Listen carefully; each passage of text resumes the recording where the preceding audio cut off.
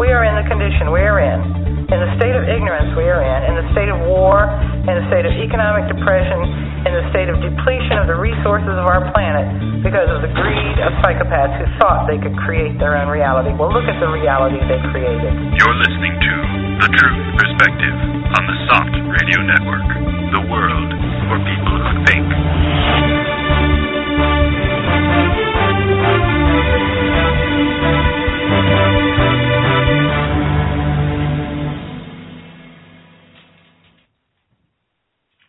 Today is Saturday, September 5th, 2015, and welcome to The Truth Perspective, everyone. I'm your host, Ilan Martin.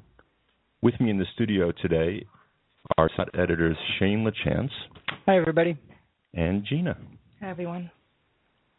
So we've got a bunch of stories that have been on our minds lately, stories that speak to the reality of this planet we're living on at this time, that seem to be making their way outside of the normal news that gets kind of ignored and bypassed in favor of selfies and meaningless social media to people's hearts.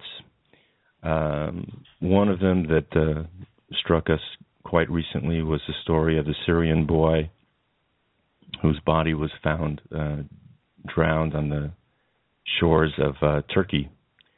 It speaks to the immigration crisis that Europe is confronted with as blowback of all the destructive policies and wars that have been instituted against countries in the Middle East and other places.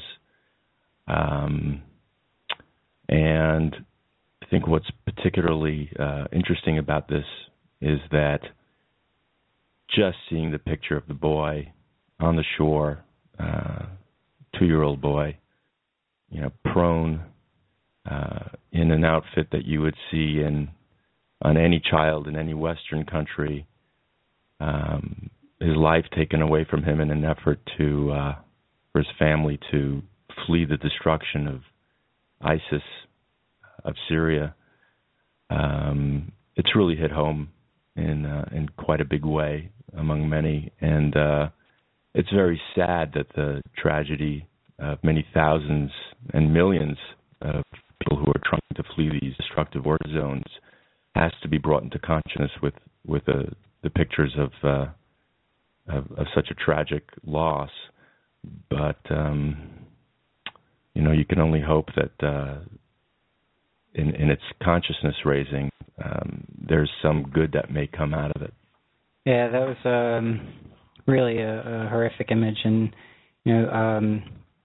a lot of there was a lot of criticism against that image. I think because it was so popular, and it's because it did strike a chord in so many people that that people were saying the major newspapers shouldn't be publishing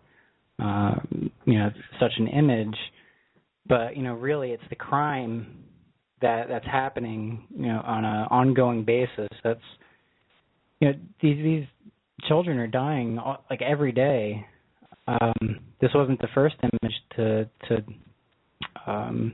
be taken of a dead child on a shore, and it's been happening on a pretty regular basis.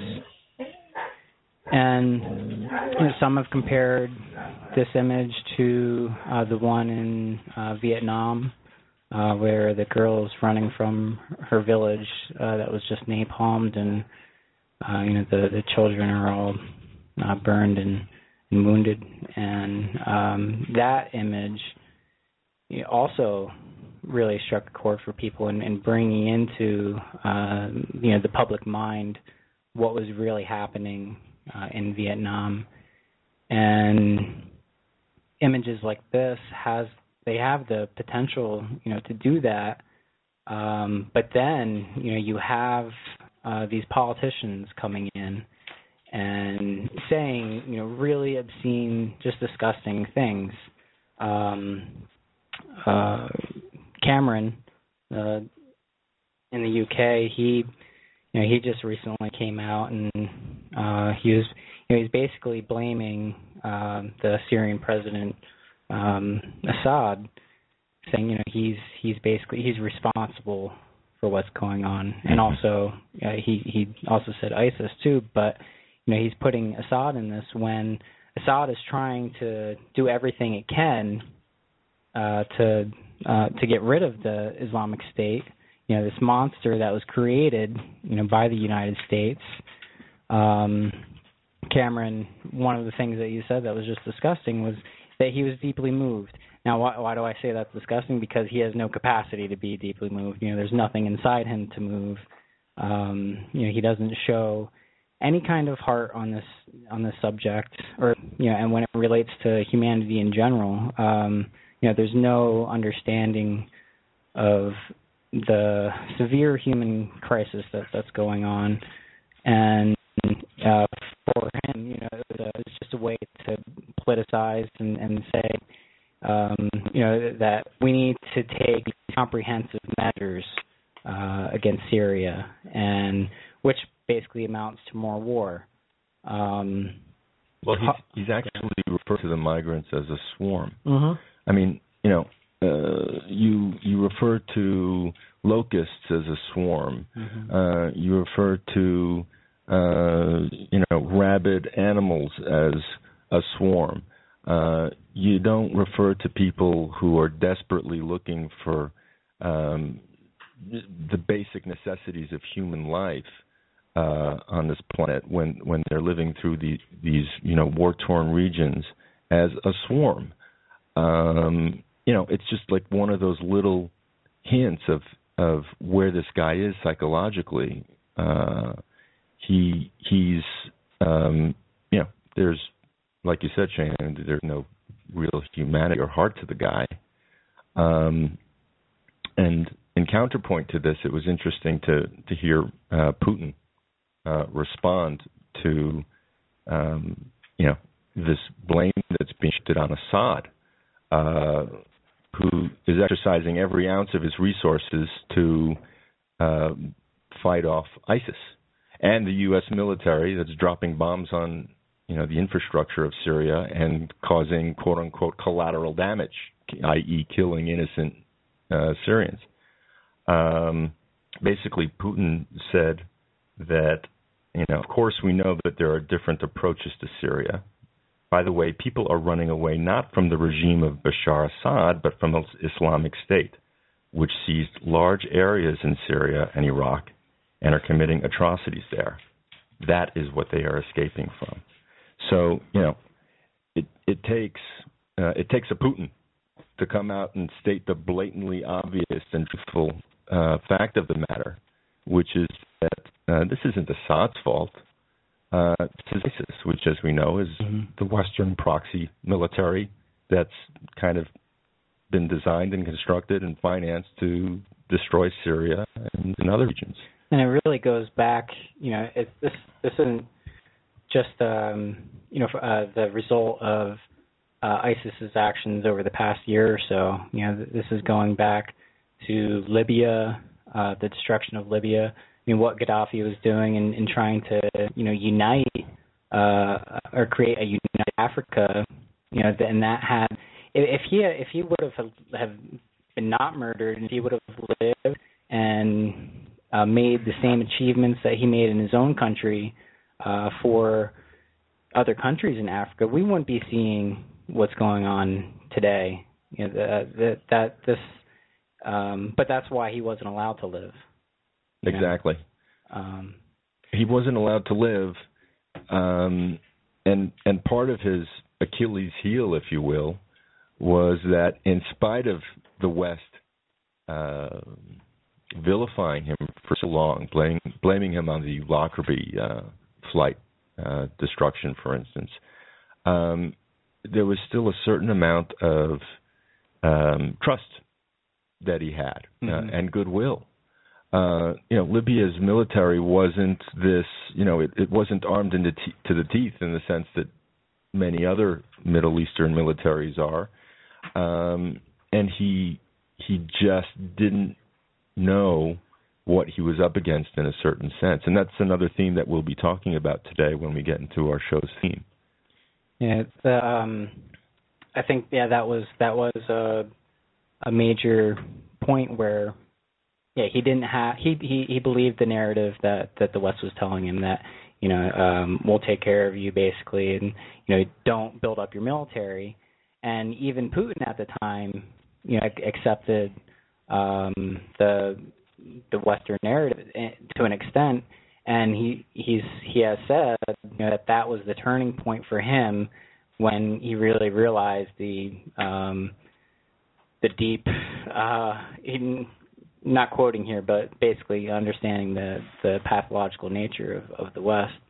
And it was just a huge tragedy that we're seeing the results of now. And I think that's Europe's part in this involvement. Now that it's really fascinating to see. Hold on one second, please. We have a caller coming in, and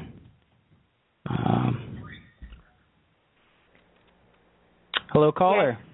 Hello, hi. What's your name? Guys. Where are you calling from? This is Emma from New York.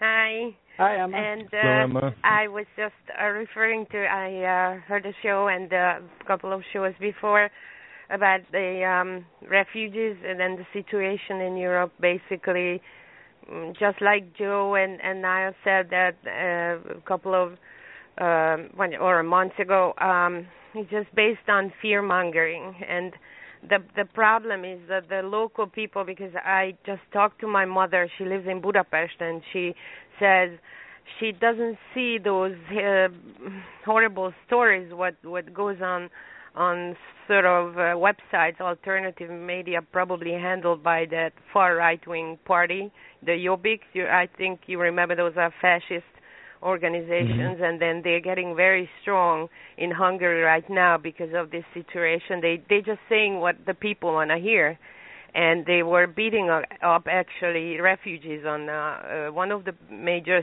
train stations in Budapest. And my mother tells me there was a rumor about the Margaret Island was closed down because of refugees. And that was not true. My mother lives right nearby, so she would know that. She says no disruptions, no. It's not. The people shouldn't see it that way. The people, I understand they have problems on their own. Hungary has problems with a lot of people starving in there. Basically, they don't have jobs. And if they get a job, there's like a sweatshop. They get 2 cents per hour. It's just another supposed developing country. It's I know it's EU country, but and then they see their own problems. And when the refugees are coming, like, oh, and what about me? What about me? So what's happening? They don't see these people are running away from the war. And they are hungry.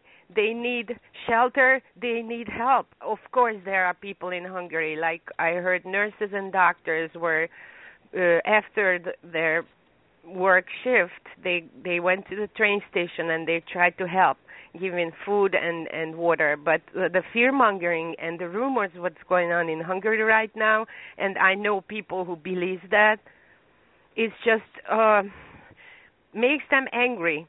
We have to see there's a lot of angry people coming out right now because of that, and it's of course the media manipulation, the way they twisting it and turn it. What they see is, oh, they throwing away food, they do mess, they do this, they do that, and they don't understand where they are coming from.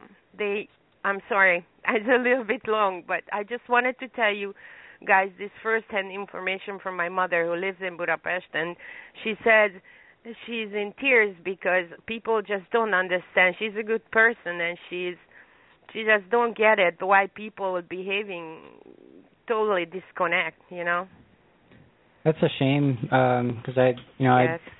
kind of have hopes for Hungary, at least with their, they do have some opposition against the EU, and you would hope that some of the media, would depict this thing, but it's not at all surprising, to hear that, that the same type of response that we're seeing everywhere else is also going on in Hungary.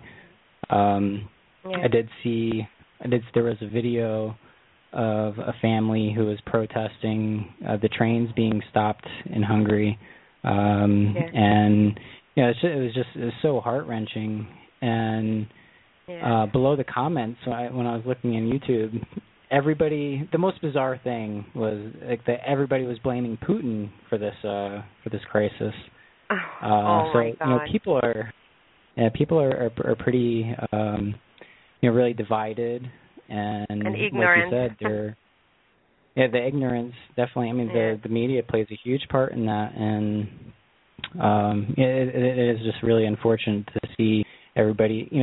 Like you said, everybody's struggling to survive, and that's also as a consequence of being in the EU, and this refugee crisis is also centered a lot around the EU policies and involvement in NATO, and but I don't know if it's too abstract for many people to kind of put the dots together, but I think anybody who really looks at, and they are, I'm sorry, they are wallowing their own anger and dissatisfied emotions, so they have to, looking for the black sheep and blaming somebody. Mm-hmm. That's exactly what I was going to say, Emma. I'm sorry. No, that's good. I mean, it's a classic dynamic that we've seen over and over again in many different places.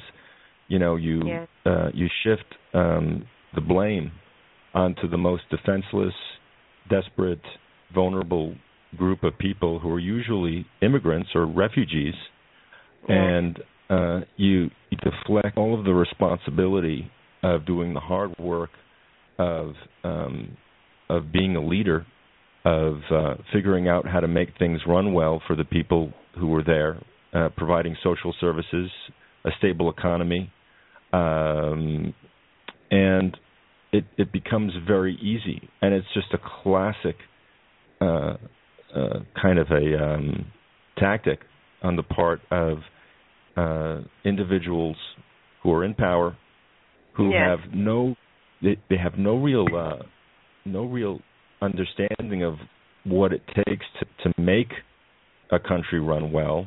They're not creative individuals by nature. They're destructive, and we've just seen it again and again. I always find it funny to hear people complain about immigrants in the U.S., for instance, because the U.S. was made up of immigrants. Wave after wave that's what I told the lady in Chicago when she was complaining about immigrants, and I'm an immigrant too. I was born in Hungary, so I felt very uncomfortable, and I told her I thought this country built by immigrants. Well, she quieted it down.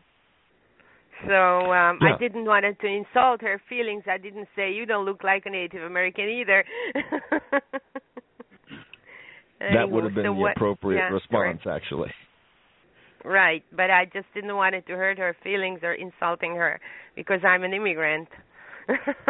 And I have to think what I'm saying, And she probably wouldn't understand it if you did say, you don't look like a Native American Indian. Yeah, we should give back the country to Native Americans then. That's what I actually wrote to a website. They said the right wing, like Donald Trump, and the right wing, very far right wing Republican candidates, they want to take away the birthrights from immigrants, and then they should go back their own country too, everybody, and give back the country for Native Americans. No. Mm-hmm. well, that speaks to the sense of entitlement that these dumb white guys have. They're it. There's so much arrogance and sense of position that they've kind of acquired in their twisted thinking. They don't know history. Exactly. They have no appreciation for the hard work of individuals who were immigrants who built the country, right. and no empathy for the difficulties of people who are still trying to find a better place to live. Exactly.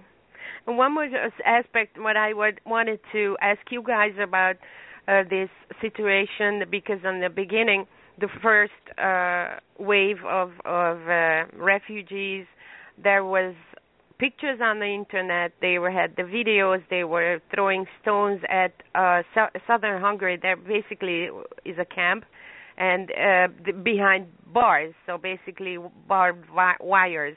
They keep these immigrants in there like in a prison. That's one thing. But they tried to do some atrocities and throwing stones for the police, assaulting the police in Hungary, and I was thinking I didn't see children or women. They were all men, and they were kind of fierce looking. And I was thinking if some agent provocateurs were sent in there first, disrupting everything, and then the real immigrants can't get in because they're gonna make. Possible.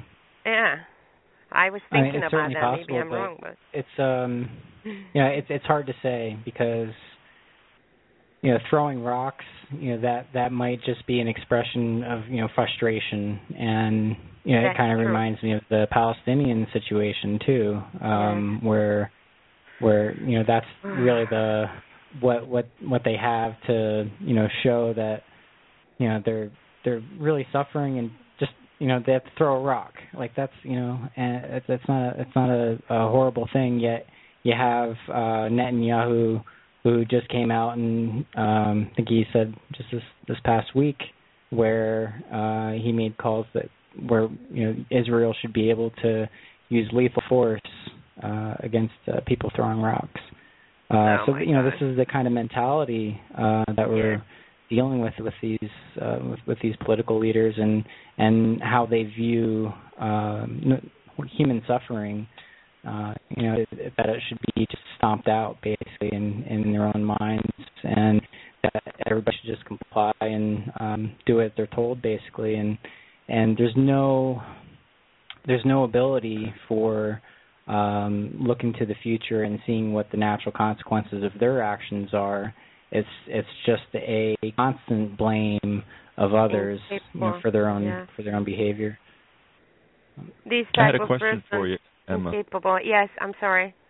Yeah. That's okay. I was just wondering if you knew what the makeup is of immigrants to Hungary.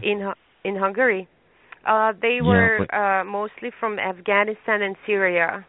That's what I heard. Mm-hmm. So and what's happening right now in Yemen, they're gonna have to getting ready for more refugees because it's. I think the problem is basic problem in here. The countries were not ready to housing them, and they just not ready to taking care of that many people. So they should just have some temporarily shelter and then something else. So the mistake is basically, of course, those irresponsible politicians. What's coming out from their mouth is despicable in any way. So, I mean, the Hungarian Prime Minister is not exceptional because he said that too. We didn't invited you. You can't come in here. So, it's upsetting. Well, it's very upsetting, and you didn't speak too long, Emma. We really appreciate your call. Sure. No. Thank you so much, guys. And have a wonderful show, and I'm listening. Okay. Thank you. Bye-bye. We're going to take another call right now. Thanks again. Okay. Thank you. Bye-bye. Bye-bye.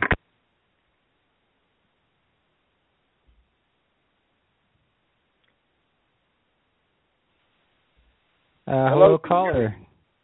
Hello, yes. Jonathan. Hi, Jonathan. How you doing? Tampa Bay area. Yeah, Jonathan, I think how are you? I'm doing very well. I think that some of my own personal experience can bring to light some of these the complexities of this issue. I share, I think, Harrison's view about his disdain for the immigrant bashing and with the racist overtones, and I share that. I have been in the construction industry here in Florida for like 25 years or more, actually, about almost 30 years. So I've been a worker and I have been an employer in that context, and I've had a small business. So I'll just tell you how it works here from what I've seen. For 30 years, I've watched the NAFTA come in with Clinton and the liberal, right? And so what happens, from what I've seen, I've been to Central America, so they fund death squads to prop up oligarch governments in Central America, and also repressive governments in southern Mexico. And when NAFTA came in, it floods these areas with cheating, mass-produced corn, and then the indigenous populations that were doing this farming by hand, they can't produce the beans and the corn as cheap as what's flooded onto the market. So these people are in desperate straits. They can't develop their economies down there to where they can develop domestic businesses and have any kind of standard of living and any semblance of democracy. So these people are starving, so their kids come up here. They flood into United States. So I've been watching this happen over a period of 25 years. I see these dynamics from different perspectives, but it's a slow motion machine.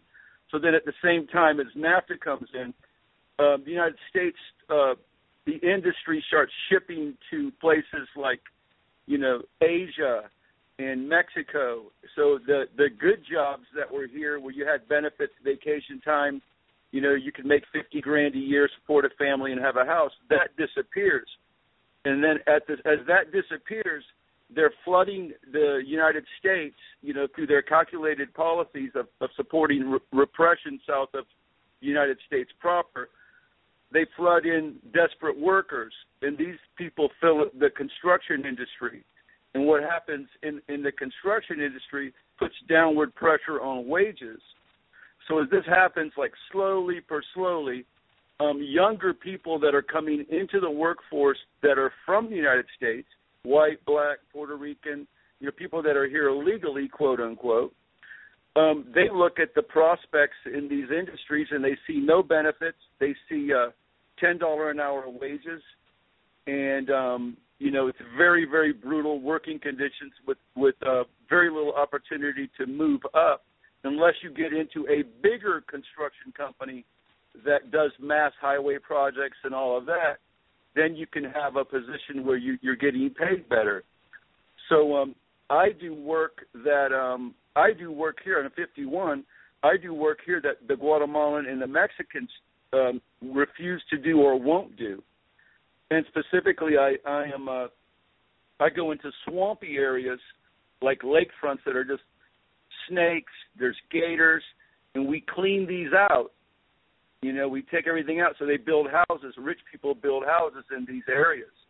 So they denude all this area, this wetland area, and I get bit by spiders, more than once, where I've had to be in bed. I've hurt myself. So the people I hire, we don't even have like insurance to where if they get hurt, they just go to an emergency room. So it's and I have to compete with other people that are super exploiting their workers. And I try to be a good guy, and I hire, I don't hire undocumented people, not because I'm racist, but from my experience, if I hire these people, I'm showing the other people that would hire me that, hey, I'm corrupt. I'm willing to break these environmental rules. I'll just do it dirt cheap. So it's all about everybody getting things done as cheap as possible and you being corrupt. So I refuse to do that. for many years, and as a result, I have to go in and do the labor myself with my guys, and then what happens is I get outbid. In other words, people undercut me that super exploit their workers, and then I'm left right now. I've got my Cuban helper, and I've got me, and I'm barely staying alive. So I got so disgusted that in 2013 I became a whistleblower, and I exposed that they do not do enforcement of environmental regulations. There's not the required replanting and restoration, and people fill in with sand, which is all of these rules are being broken, and it's unheard of that somebody in my position would become a whistleblower. So when I exposed Orange County, Florida, that they're not enforcing the basic regulations on the books. So what happens to me? I lose my corporate accounts that I had. I went down from having 5 other people and myself to just me and a helper. I'm barely keeping alive right now.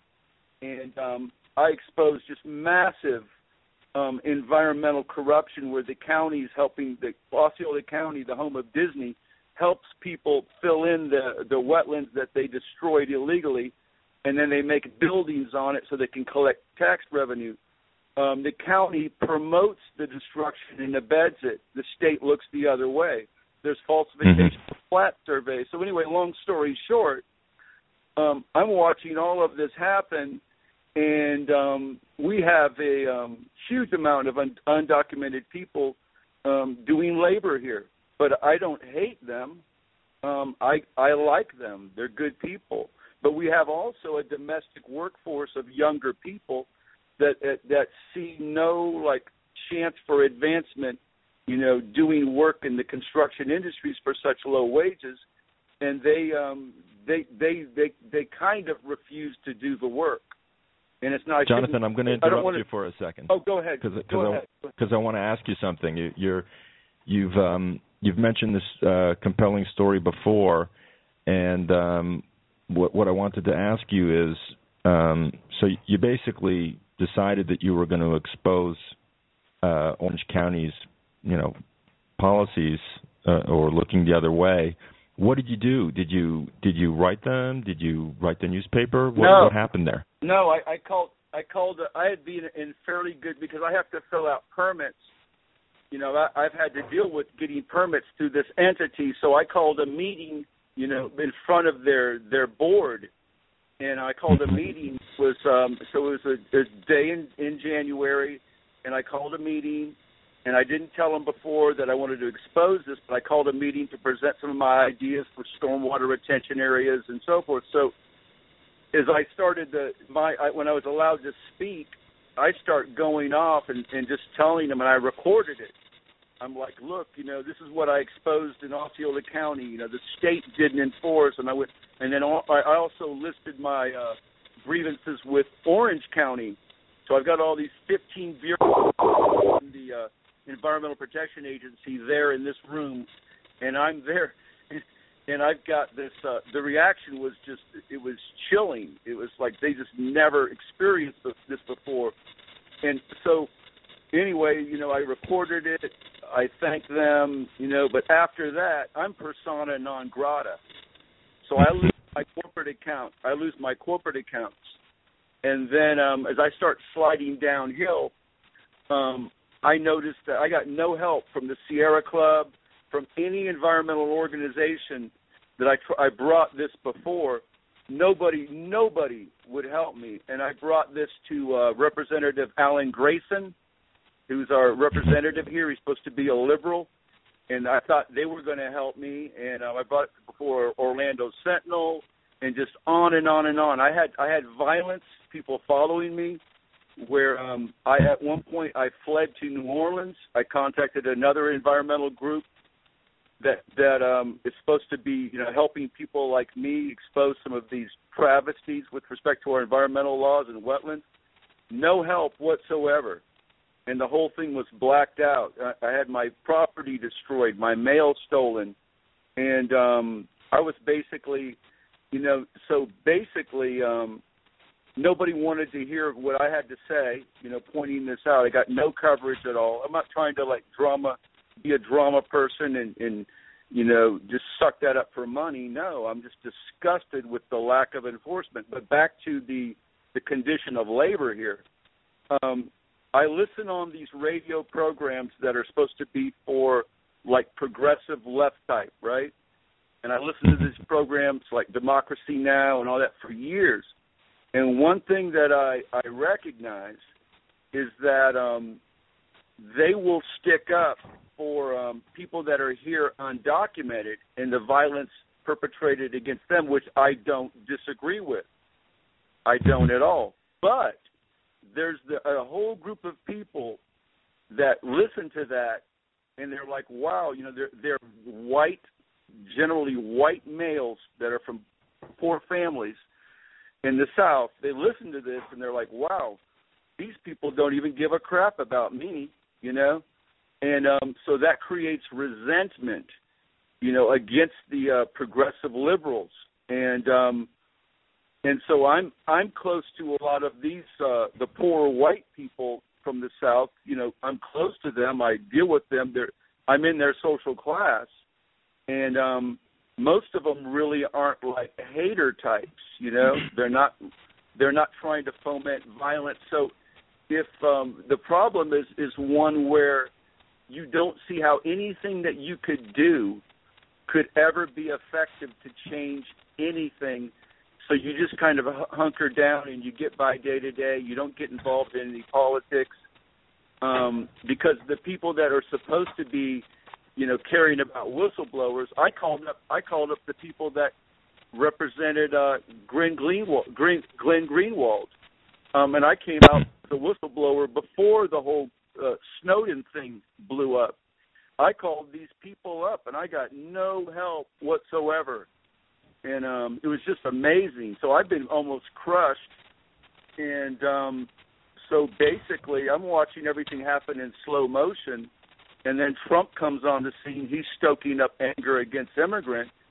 But this situation with undocumented workers here is very, very complex.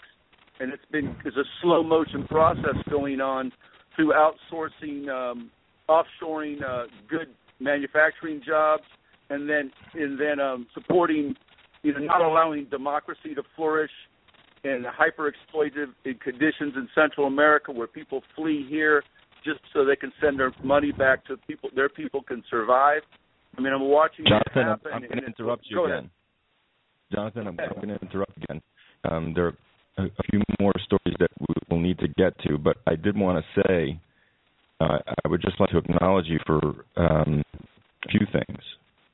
One is you're not just looking at this from how it affects you personally, but you have probably one of the most, it sounds like to me, one of the most kind of more objective points of view of how things work.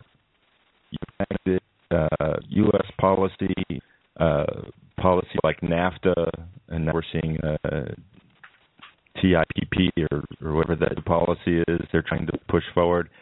All of those sorts of things have affected you deeply on a personal level, and you have kind of made a stand.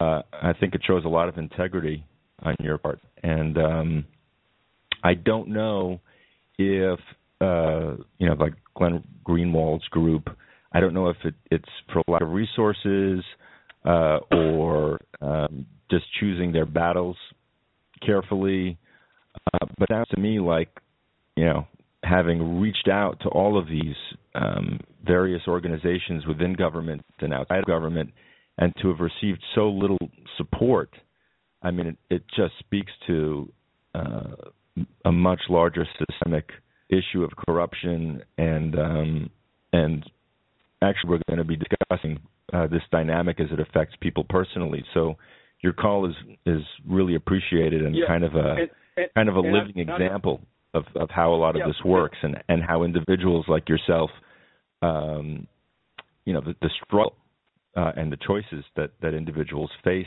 as they're trying to make their way through just making an honest living, among other things.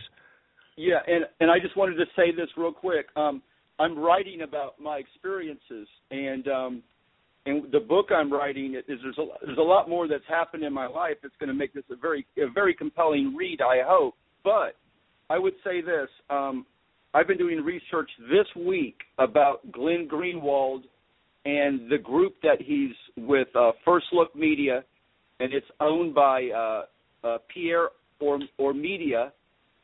And you know what? What really struck me is that there's a guy named Jeremy Scahill, and he was connected with Democracy Now! So anyway, long story short, I'm noticing a dearth and absence of coverage of this Ukraine situation from Greenwald and his group, right?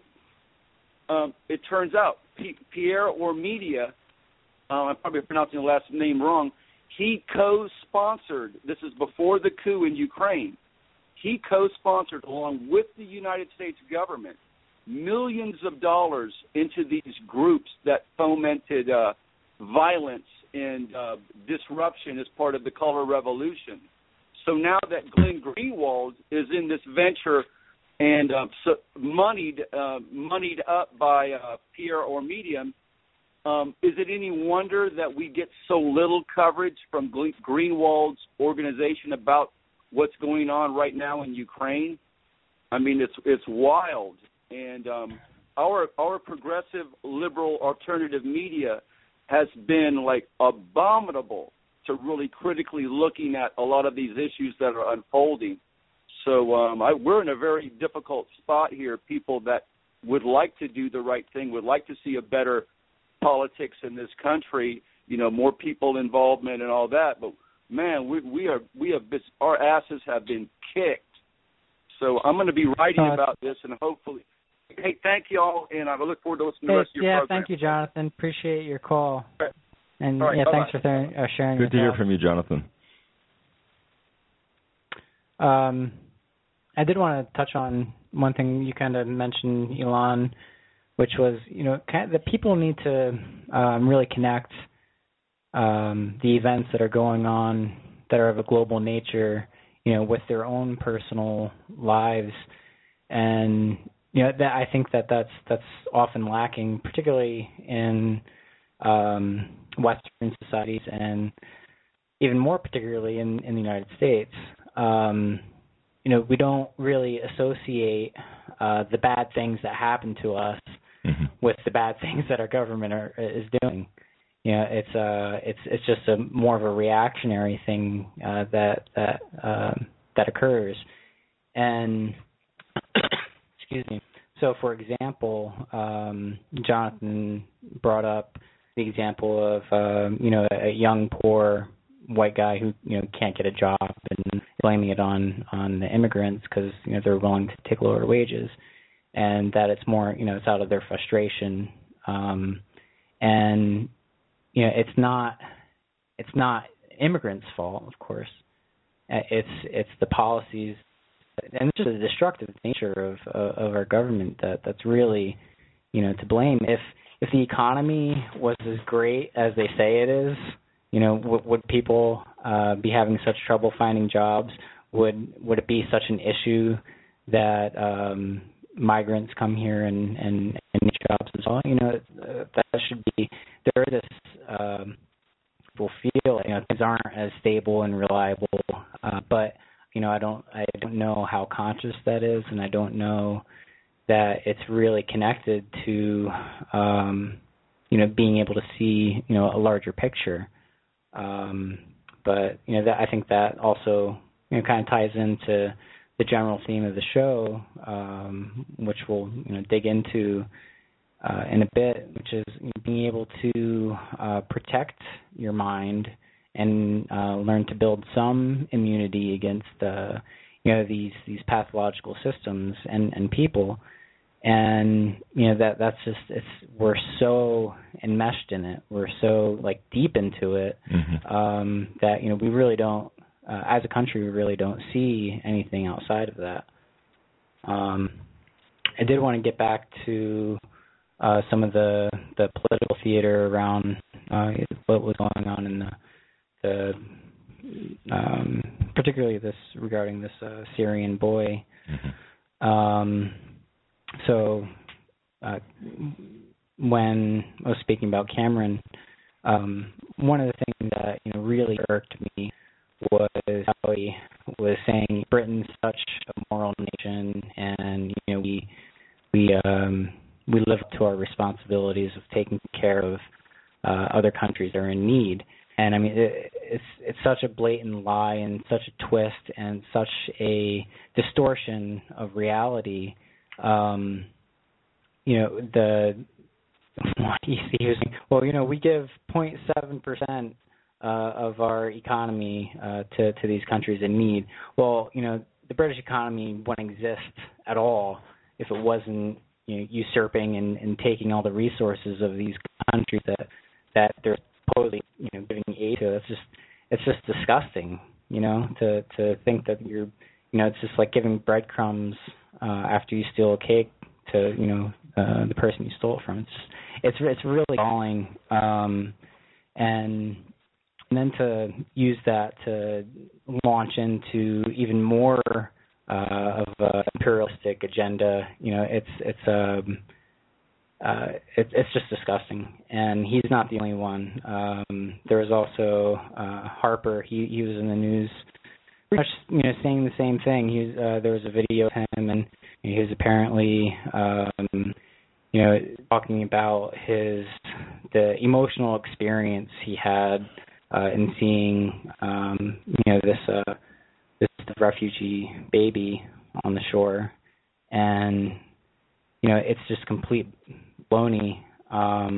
Stephen, we're going to have to do a press conference, and what we'd like you to say is that because everybody's in an uproar about this dead Syrian child, we'd like you to come and just say that it affected you, so that people know. People think that you're a real person and have feelings for people. We need to maintain that image and give that impression. It's very important. So we've got a few lines for you, and because folks are beginning to think you don't give a shit. So here's a script, and just tell people you cried.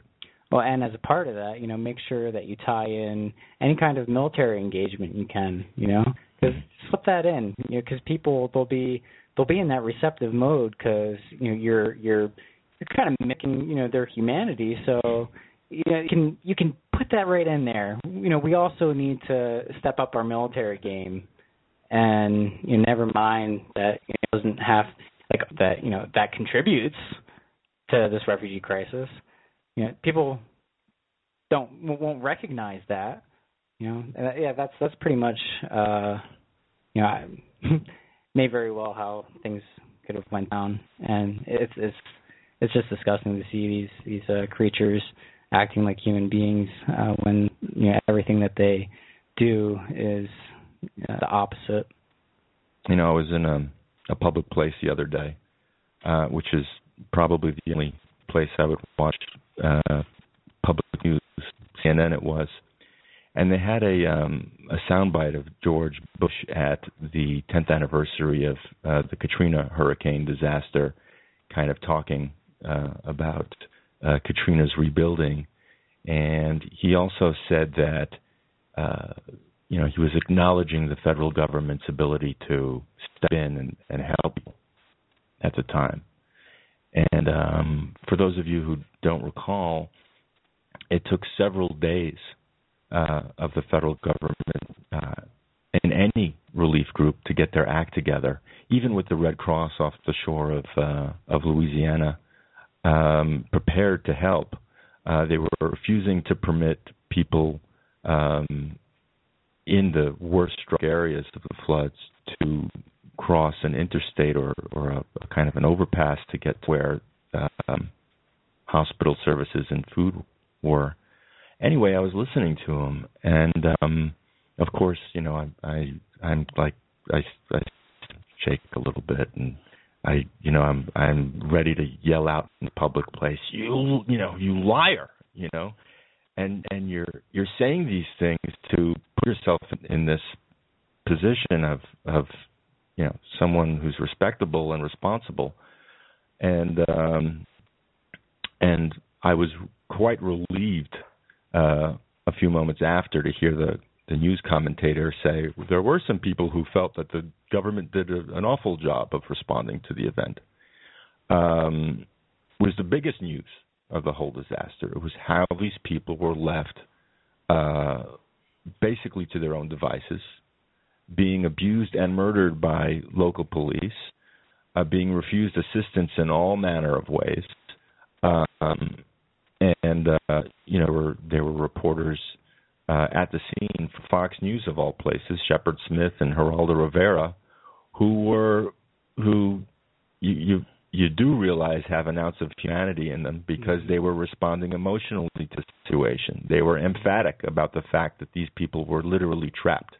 Yeah, that was actually pretty remarkable to see. I think it might have been both of them who basically broke down on camera and were just practically in tears over the situation, and just like that. It was remarkable because these guys are major tools, manipulation in general, but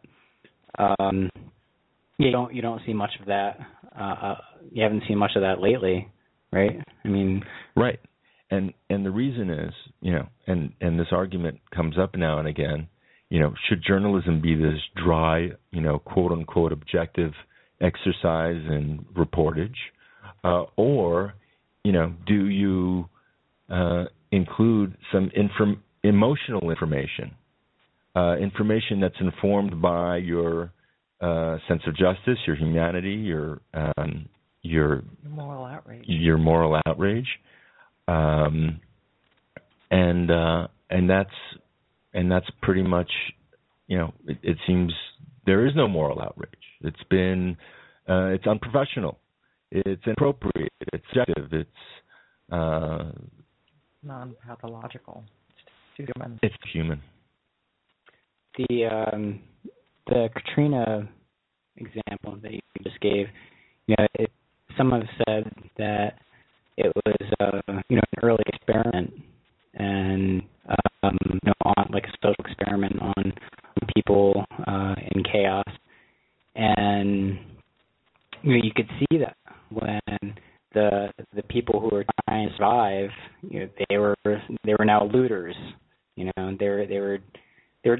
were just trying to live, and it gets turned around as though they're thieves.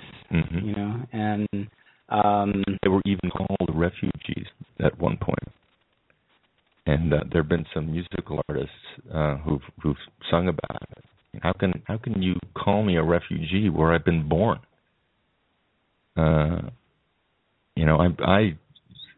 The correct designation would be a victim of this psychopathic, batshit crazy government that sees me as a useless eater. Mm-hmm. Well, that topic kind of ties in with another one we wanted to chat about, which was the Black Lives Matters movement, and there's been some recent items in the news that we've talked about on the show about how this movement in itself looks like it could be going in the direction of a color revolution. It has all the players involved, like George Soros, funds and investing millions and millions of dollars into it, and actually people on camera are being shown that they're being paid to protest. But there was another news story. Well, yeah, there's this kind of strain of militants that now seems to be apparent in some of the demonstrations that Black Lives Matter is responsible for. And I think we have a clip of one demonstration. Listen carefully to some of the words that they're using, So this is a protest, I believe, in Minnesota. It's basically a march in the street, and this is a short clip showing basically what they're saying. House takes a disturbing turn. This from Minnesota. Watch. Fry like bacon, pigs in a blanket. Fry like bacon, pigs in a blanket. Fry like bacon, pigs in a blanket. Fry like bacon, pigs in a blanket. Marching at the state fair, chanting horrific things. Pigs in a blanket, fry them like bacon, they're saying.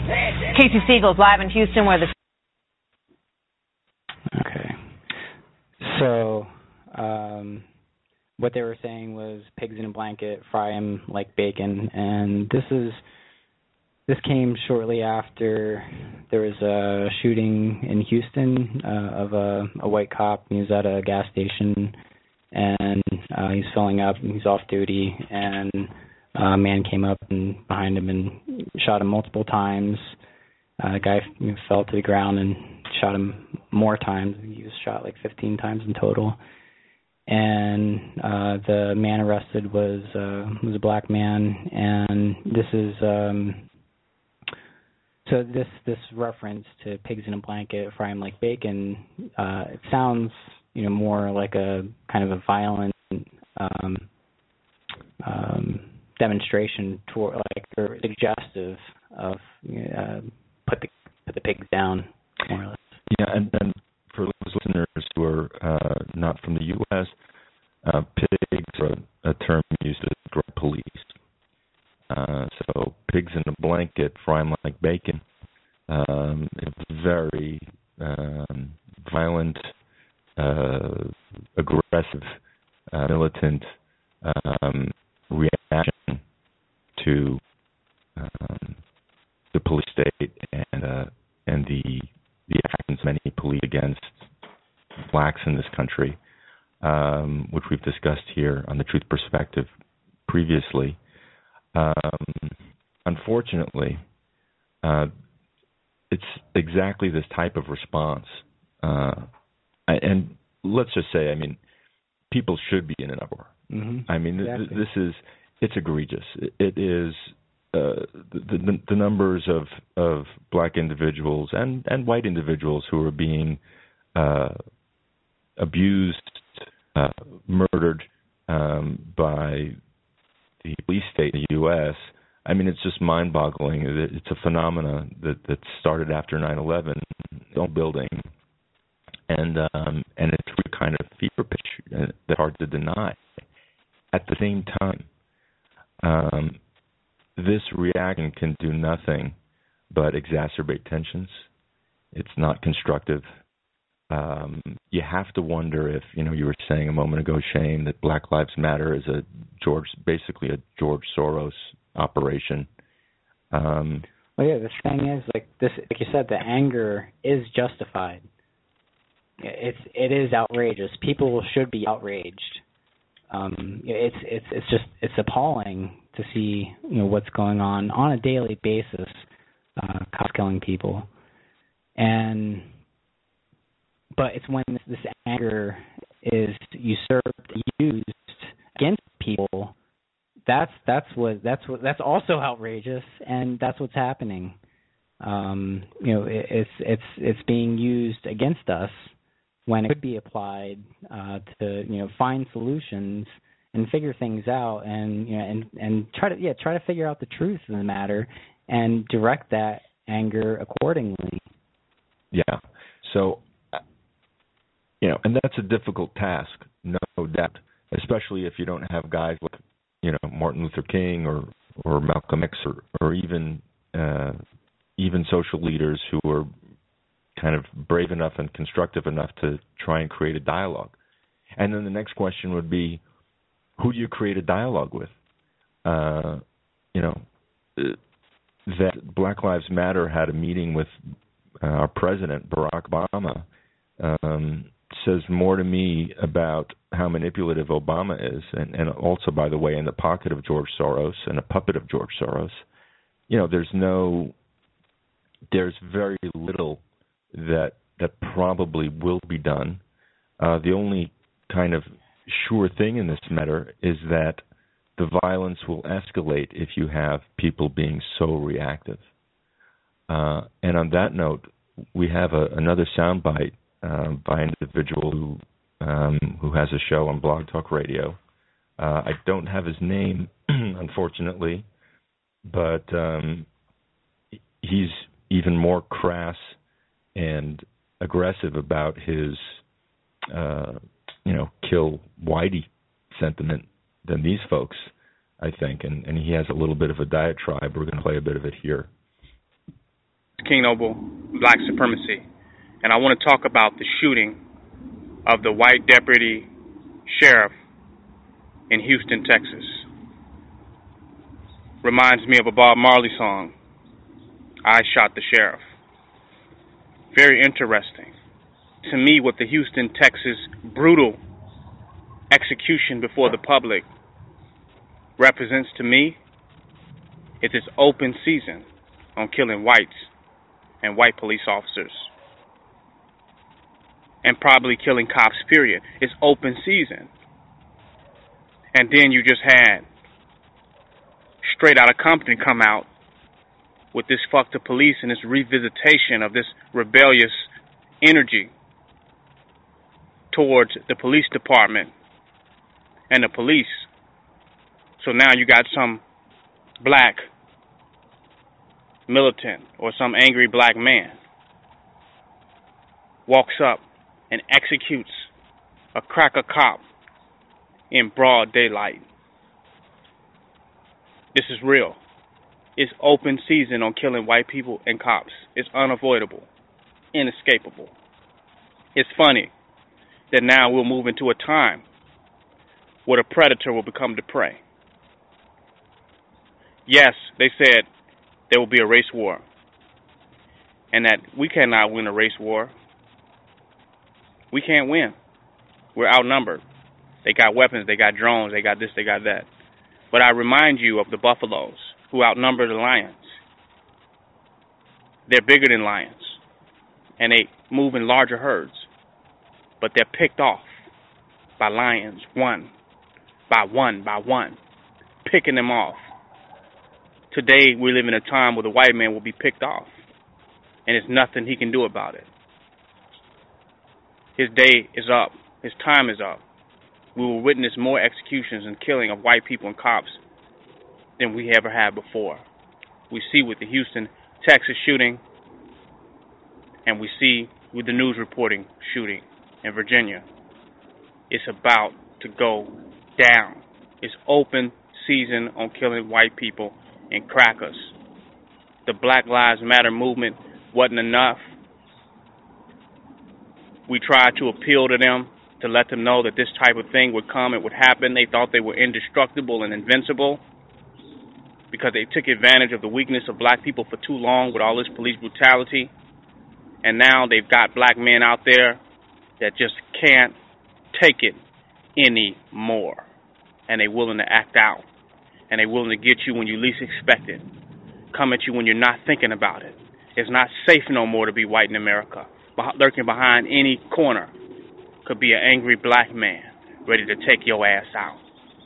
It's a reality. It's open season on killing whites and police. And they better make some serious changes, social changes at this point, because it ain't looking good. And they going to get embarrassed because just when they tried to make themselves look invincible and untouchable and we got this under control, clearly there's some black people out here that's about to show you that you might not just have it like that. It's King Noble Black Supremacy. Join my website, www.kingnobleBlackRulership.com.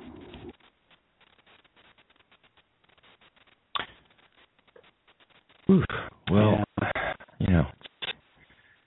it's exactly that type of thing.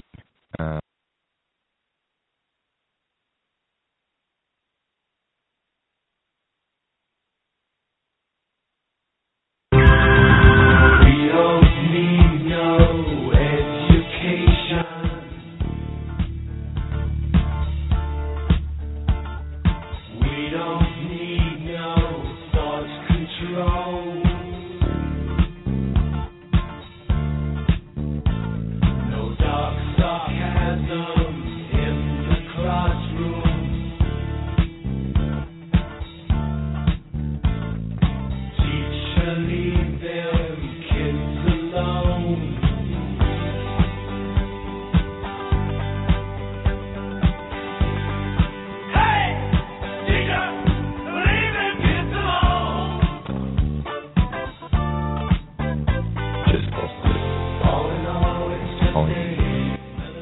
Was it music? Yeah. Okay. Sorry about that. I think we have some more Blog Talk Radio technical difficulties, but we should be all back in house now. So we finished with the rant from excuse me, the guy who's basically calling open season on all white people and to include cops. But I think it's important to comment on the fact, and that's included in this article that was mentioned.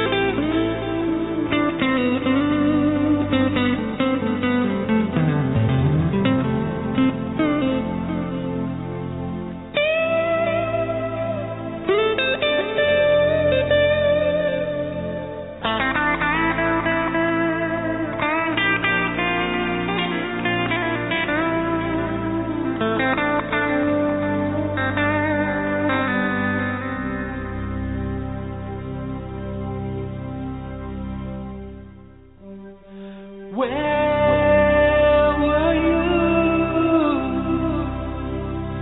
when I was burned and broken? While the days slip by from my window, watching, and where were you when I was hurt and I was helpless? 'Cause the things you say and the things you do surround me. While you were hanging yourself on someone else's words, dying to believe in what you heard, I was staring straight into the shining sun.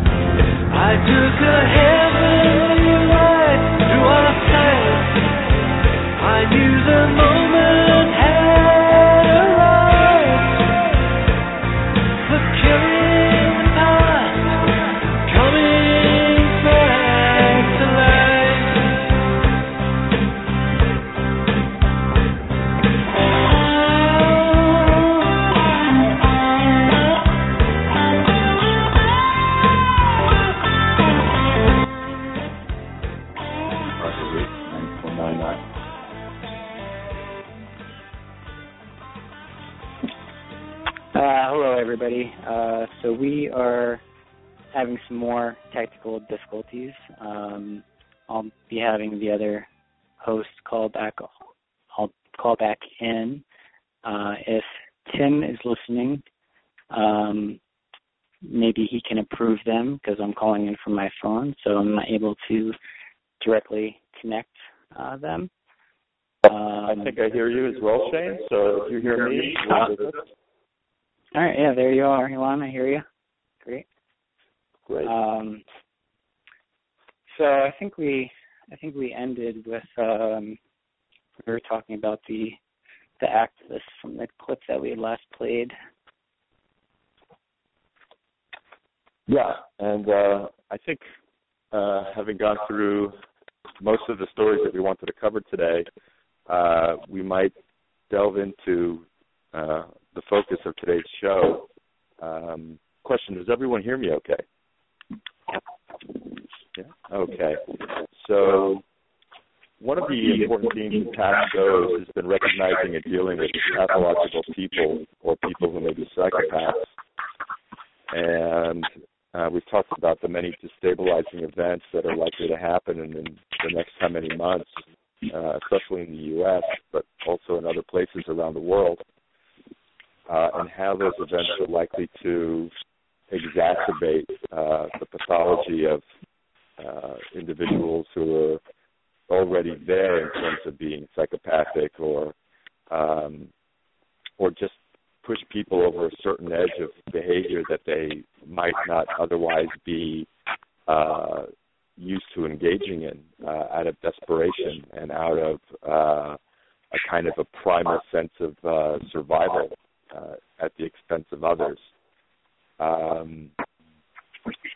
So circumstances are going to be really difficult for quite a number of people, especially those who aren't prepared, and that's going to be most people. And most people also don't have any kind of or deep knowledge of pathological behavior, its signs, how to recognize it, how to counteract it. We're all still learning what these signs are and what an appropriate response would be to certain things.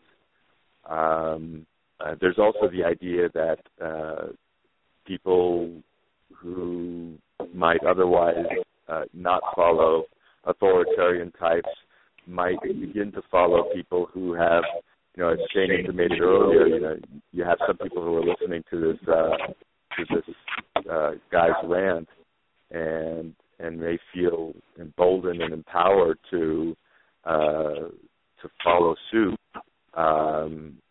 And that's going to happen in all sorts of different ways, following all sorts of different groups of people and individuals who sound like they have the answer amongst all the chaos that's going to occur. So those are some of the types of things we want to talk about, and it's we call it a psychopathic virus.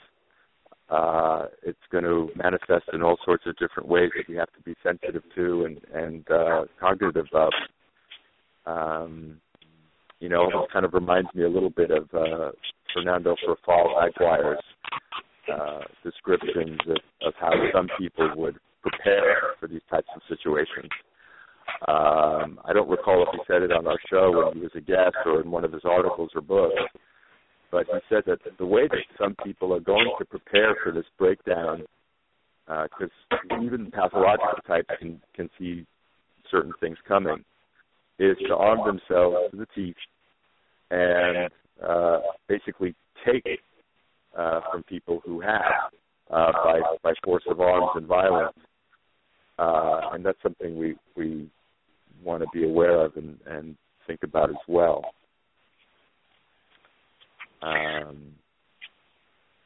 Reminds me a little bit of the story of The Road, the book by Cormac McCarthy, and how individuals in the book form these groups who literally cannibalize the most weak and defenseless.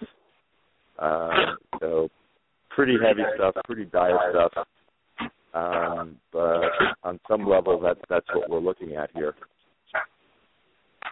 Well, I think part of the piece of the puzzle is looking at basically our reactionary responses to large crisis events, disasters, whether they're man-made or natural. We all have these defense mechanisms that are built in, and those kind of govern our ability to respond to an event. We've talked a handful of times about anger during the show today, and it's a common thing that this is used against us, like we were saying earlier. And this anger that in itself can be a defense mechanism, and it can these things can be used for good or for evil, and it's how we respond to it and how if we can sublimate these emotions. If last week, Elon, you brought up the 7 stages of grief, or 7 stages of how people respond to death, and the denial is often used. That's basically, it's a refusal to accept reality, or a painful thought, and it's a very primitive defense mechanism. And I think what one of the main things in dealing with a pathological reality or pathological people is to work really hard to see reality and to face it, even if it's painful.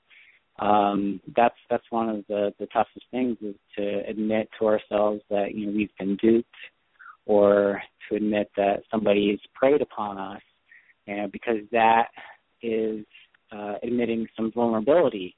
But that vulnerability is also what it means to be human. And, being able to identify your vulnerabilities and acknowledge them, and, you can feel them, and express them even in safe environments. Those are all things that are, really useful in sublimating these kinds of things, and it also helps work through the anger that we have. Pushing these things down, that only intensifies our anger or shame, and we're not taught how to use these, how to identify our emotions, how to feel. This should be, really being a human 101, but that's not a part of our social environment. It's not a part of parenting. It's not a part of our schools, and that's really a shame, because it's these defense mechanisms that really push out any possibility to deal responsibly to the events that we're that are unfolding, whether it's in our personal lives or even on a global scale. It's much easier to dissociate and to just lose track of what's going on in the world, and kind of living your own bubble. But that really, we know that just exacerbates the situation even more, and it feeds into this entropic dynamic of the type of world that we're living in, and it's all things that we're born with and we have, and that are being used against us. And I think learning more mature, because that can help move us past these things. Shane, when you mentioned this kind of empathy that a lot of people are born with or have, I was thinking about how it's precisely that state of being that is, it's our greatest strength as humans, but it's also our biggest vulnerability if we are not aware of how it can be a vulnerability. Along those lines, I know, Gina, you were researching and thinking a little bit about the empathy trap, as it's called, and how empathic people are natural targets for sociopaths. I guess the first thing I was thinking about was how various societal constructs allow for the infantilization of the human being. So basically we stay in this childlike state and are unable to become full adults. And as we mature and take complete responsibility, this infantilized state leads to people searching continuously for some kind of parent or some kind of authority figure, in which case pathologicals are more than happy to fill that role. It kind of reminds me of when people are in the midst of, some personal crisis, and it doesn't even necessarily have to be a crisis in the normal sense of the word. It could be a divorce or a move, anytime that you're essentially vulnerable, that you see it so often that's when, people might be open to new ideas. It creates this disintegration process, which can be used positively, but it can also be used by predators if we're not, really aware of all the things going on inside of us, and if we don't really know ourselves, it's easy for predators to, to fill that void or that place of searching, where they come in and they're the savior, and they present all these really twisted ideas and essentially feed off of people and their suffering. Absolutely. In so many ways, we're and it's modeled to us by our own parents, because they too, in many cases, are infantilized adults. So the cycle keeps going, and it's really, kind of a sad thing that this happens to all of us. There was a passage from an article that we carried on SOT a couple of years ago. The title of the article was "Empathic People Are Natural Targets for Sociopaths." And, we were just looking at it this morning and afternoon and thinking about the theme for today. And what's interesting is it had to have been one of the highest, most acknowledged article that we've ever carried on SOT. It was written by Dr. Jane and Tim McGregor, who were authors of a book called The Empathy Trap, Understanding Antisocial Personalities. And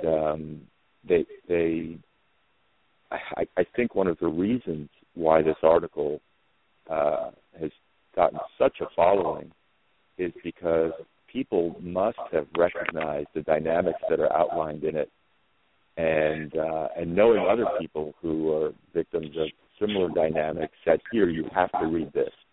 This describes the situation that you've been in to a T." So here's an excerpt from it. It kind of outlines one particular dynamic that the authors were aware of that did tremendous damage on the victim. At school, James took a dislike to a classmate, Sam, who was sensitive and popular. He would mock him for auditioning for the school play or for getting upset over failing a test. The situation deteriorated when it became known that Sam's parents were separated.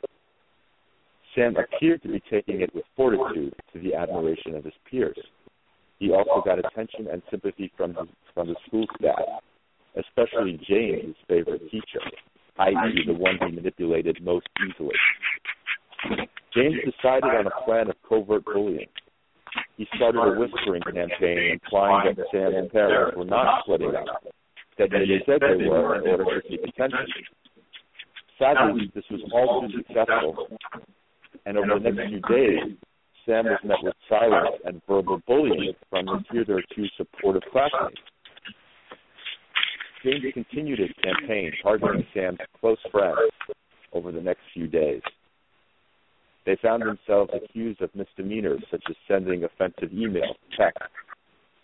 Then the favorite teacher went on leave with immediate effect after accusations of assaulting a pupil.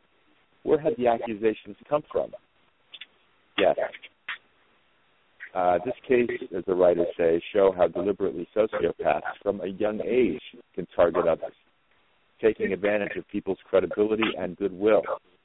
James exploited the situation. With a more perceptive head teacher, this sociopath might have been found out, but he knew who to manipulate and how far he could go. So it's precisely these types of manipulations that empaths, or people who would never even imagine doing these types of things to other people, that's one of their vulnerabilities. It's not part of their own makeup, so they're not trained, they're not used to seeing and recognizing certain signs.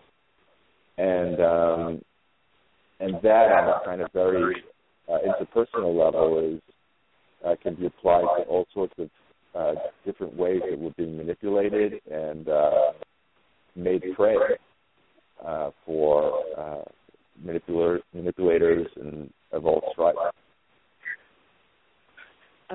Yeah, it's really interesting because I kind of lump empaths in with most APATHs. I think that many APATHs in different situations are actually empaths that have just kind of been duped. They don't realize what it is that's happened, and thus they're kind of working for the enemy in that sense.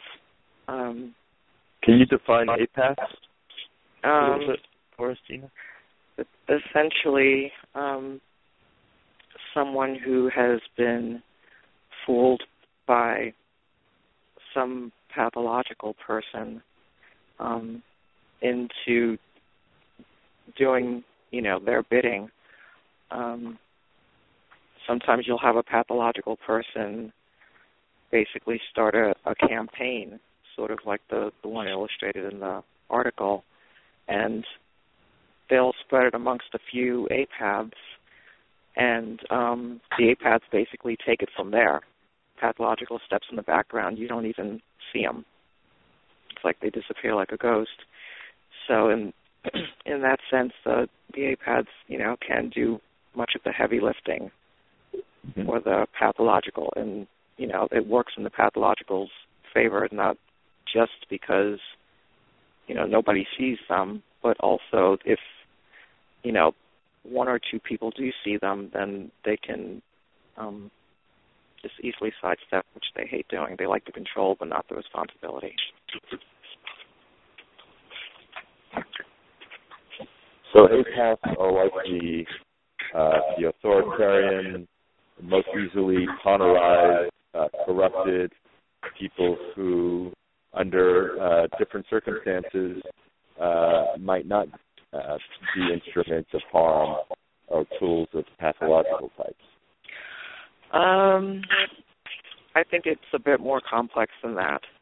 I think that some APATHs, depending upon their own particular level of pathology, can be an authoritarian, or I think in some cases they might be an empath that just does not realize what it is that's happening around them. Mm-hmm. They also cannot, believe the level of dishonesty, of lies, of situations that can occur when dealing with pathological individuals.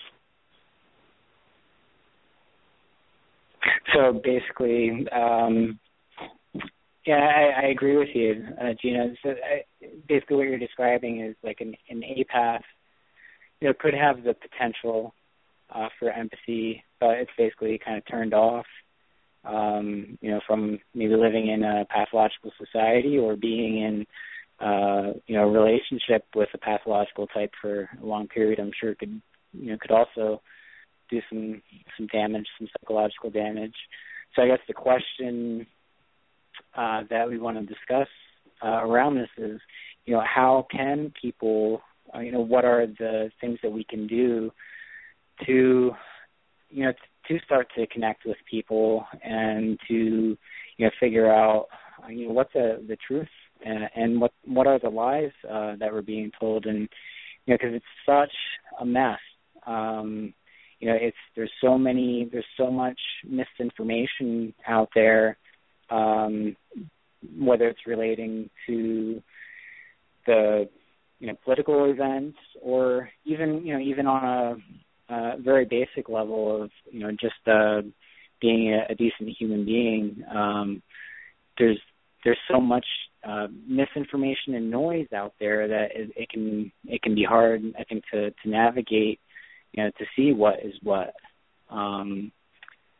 So I think one of the issues, or one of the things to really look into is a lot of the material is that's very accessible, relating to the our cognitive sciences, and first coming to a realization that we can't trust our own mind, that our own mind takes us in, all sorts of directions, and it's the subconscious is just such a massive part of our behavior that's underneath the surface that really drives our every decision.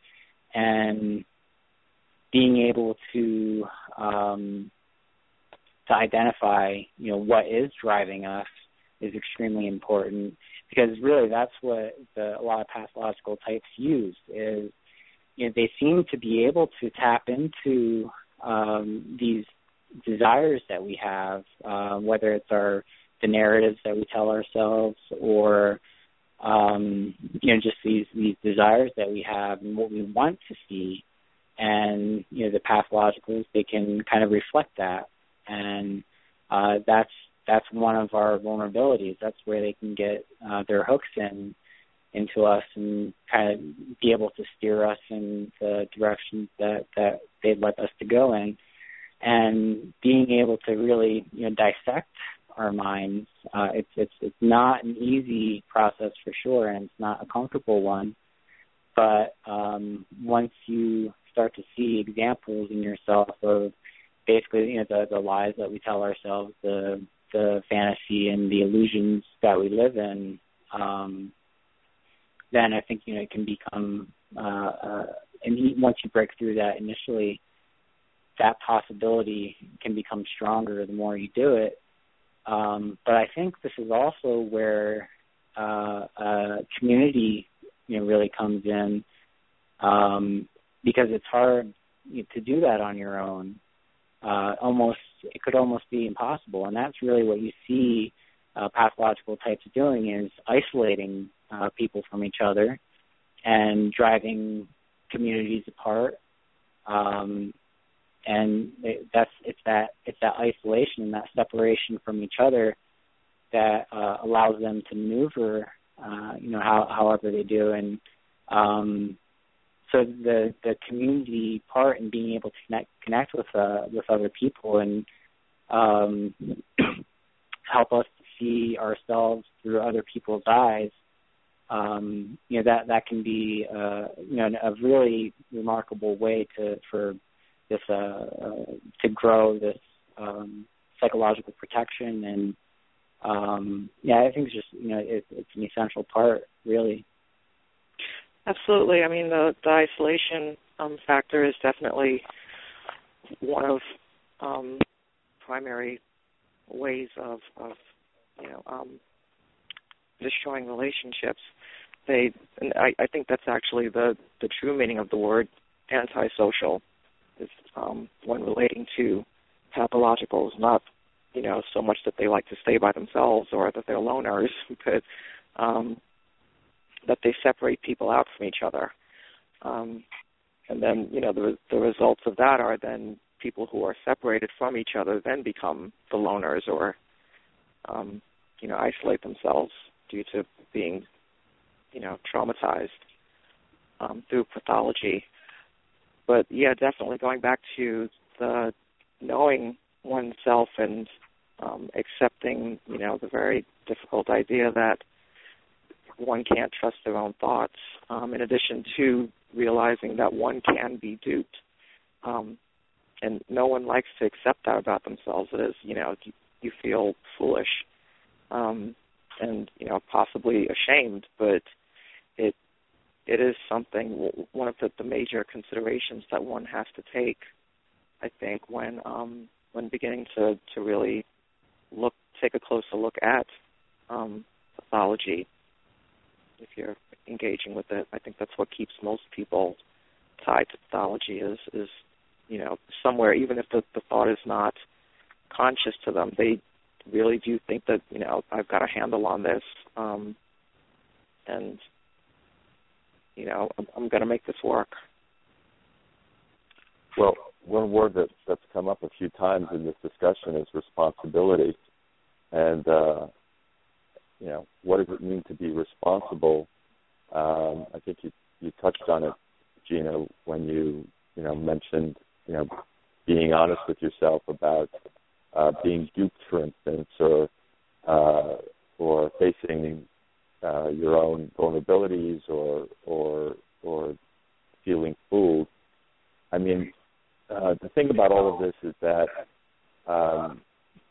in one sense, these are ideas in a page, they're words on a radio show, but they have substance. There's something very real that has to be acknowledged about all of this that all too often doesn't get acknowledged or considered or thought about until you're suffering from it, or until after you've suffered from it and are kind of forced to come to terms with what the truth of it is. But it's really valuable information, and a great deal of this is knowing yourself. It's not all about projecting or labeling all of the dangers outside of you in the form of psychopaths and manipulative individuals, but part of the whole picture is in really seeing where your own blind spots are.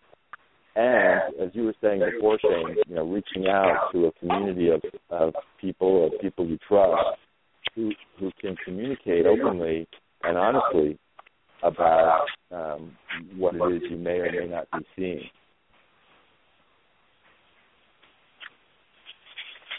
I think maybe we could also cover a couple of different books that might be helpful, because there is, especially I think when it comes to the topic of pathology and psychopathy, there is a lot, like I was saying earlier, there's a lot of misinformation out there, and it's really important to have a thorough and an accurate understanding of these types of people to be able to provide some protection. And since there is so much distortion, I thought we might cover just a couple of the books that have been explored, probably brought up on the show before. But as far as psychopathy goes, there's Without Conscience by Dr. Hare, and that's kind of he's one of the premier experts in psychopathy, and that's a good intro to the topic. Same with Martha Stout's The Sociopath Next Door.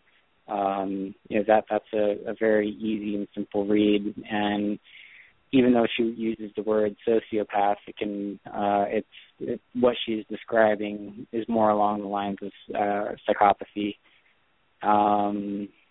Some others would be George Simon's Character Disturbed, and he also had In Sheep's Clothing, but Character Disturbed I think goes more into the types of personalities that you can find that are malicious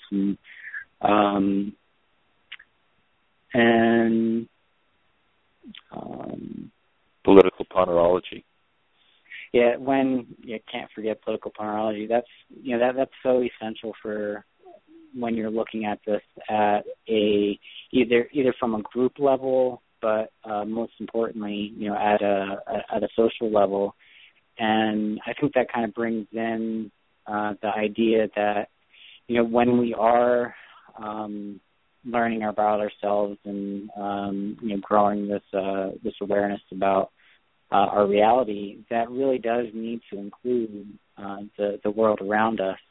And political ponerology, it looks at this macro social corruption that emanates from these pathological types, and it goes in. If any of our listeners haven't picked up that book, please do.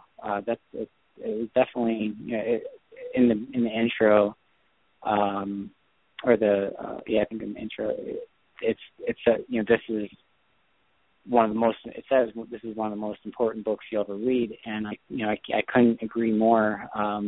It really lays out in detail and in describing the tools that these types of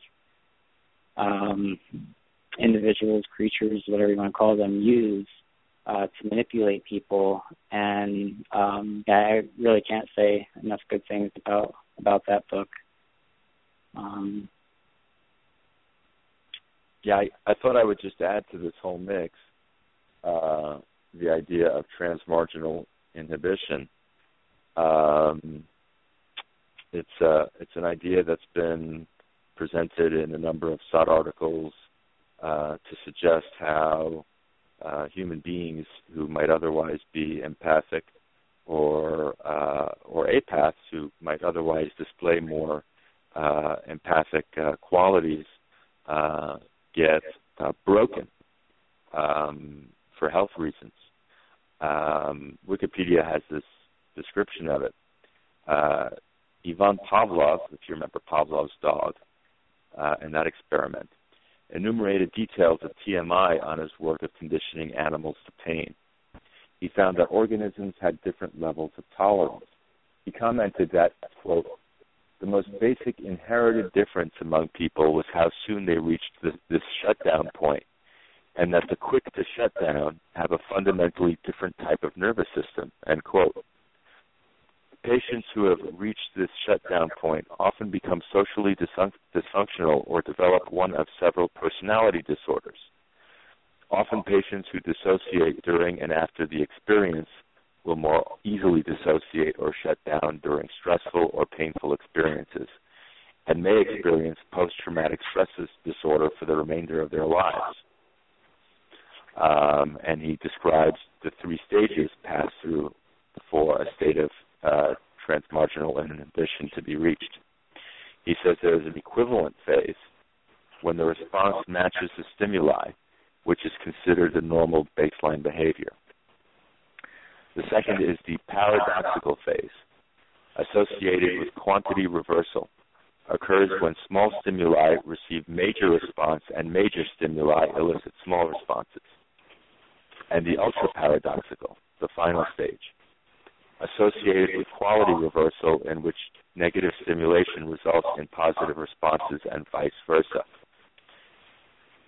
Well, the takeaway with transmarginal inhibition is that if we're not really paying attention to all the things that our fellow colleagues in Health and Wellness Show are talking about, in order to keep our health and state of mind balanced. But also if we're not really paying attention to the effects that pathological people are having on us, it can break us down. We could be shut down to such a degree that we're basically not functioning to the degree that we can. And we're not only talking about, here on the Truth Perspective, kind of defending ourselves, but we also want to thrive. We also want to give accurate responses to people who are trying to hurt us.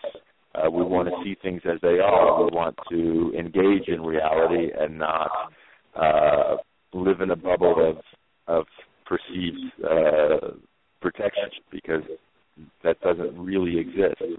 We're going to be touched by it one way or the other. So, like you were sort of getting at before, Shane, all of learning about how to do this is kind of a muscle. It's a muscle of willpower. It's applying knowledge and awareness to certain situations and to people. And you can only get better at it, even if it's difficult and challenging at times, if you find the correct ways to respond and engage. And that may not always mean confronting the person or situation directly or head on. It might mean something completely different. Every situation is different. But putting a commensurate amount of energy and thought and consideration and networking into answering it in the way that it can be answered is what we're going for. One of the, when you were talking about, not necessarily, engaging with a pathological person, that's I think it's an important thing to, maybe discuss a little bit, because it is really easy to get sucked into these types of dramas, and that is really what they live off of is this drama that they create. And one of the principles is that is discussed in relation to dealing with pathological types is not to engage directly, especially after you find out and come to realize who they are. It's kind of like staring at the, you don't want to look at the Medusa, you turn to stone. They have a certain poison or toxicity that is in them, and it's really easy to absorb some of that when you are basically trying to address them or confront them, one-on-one especially. So, and in addition to that, I would just say that another reason that you do not want to engage is because then you're going to face retaliation. It's not even a matter of if, it's just when. And depending on the particular pathological you're dealing with, it can be they can try to get back at you one time, or they can keep going, and indefinitely, depending on how well you know them or what kind of relationship you have with them. So if not for any other reason than your own protection, that would be one reason to not engage. Or if you and engaging can even just be as simple as letting them know that they're pathological. It can just be that basic.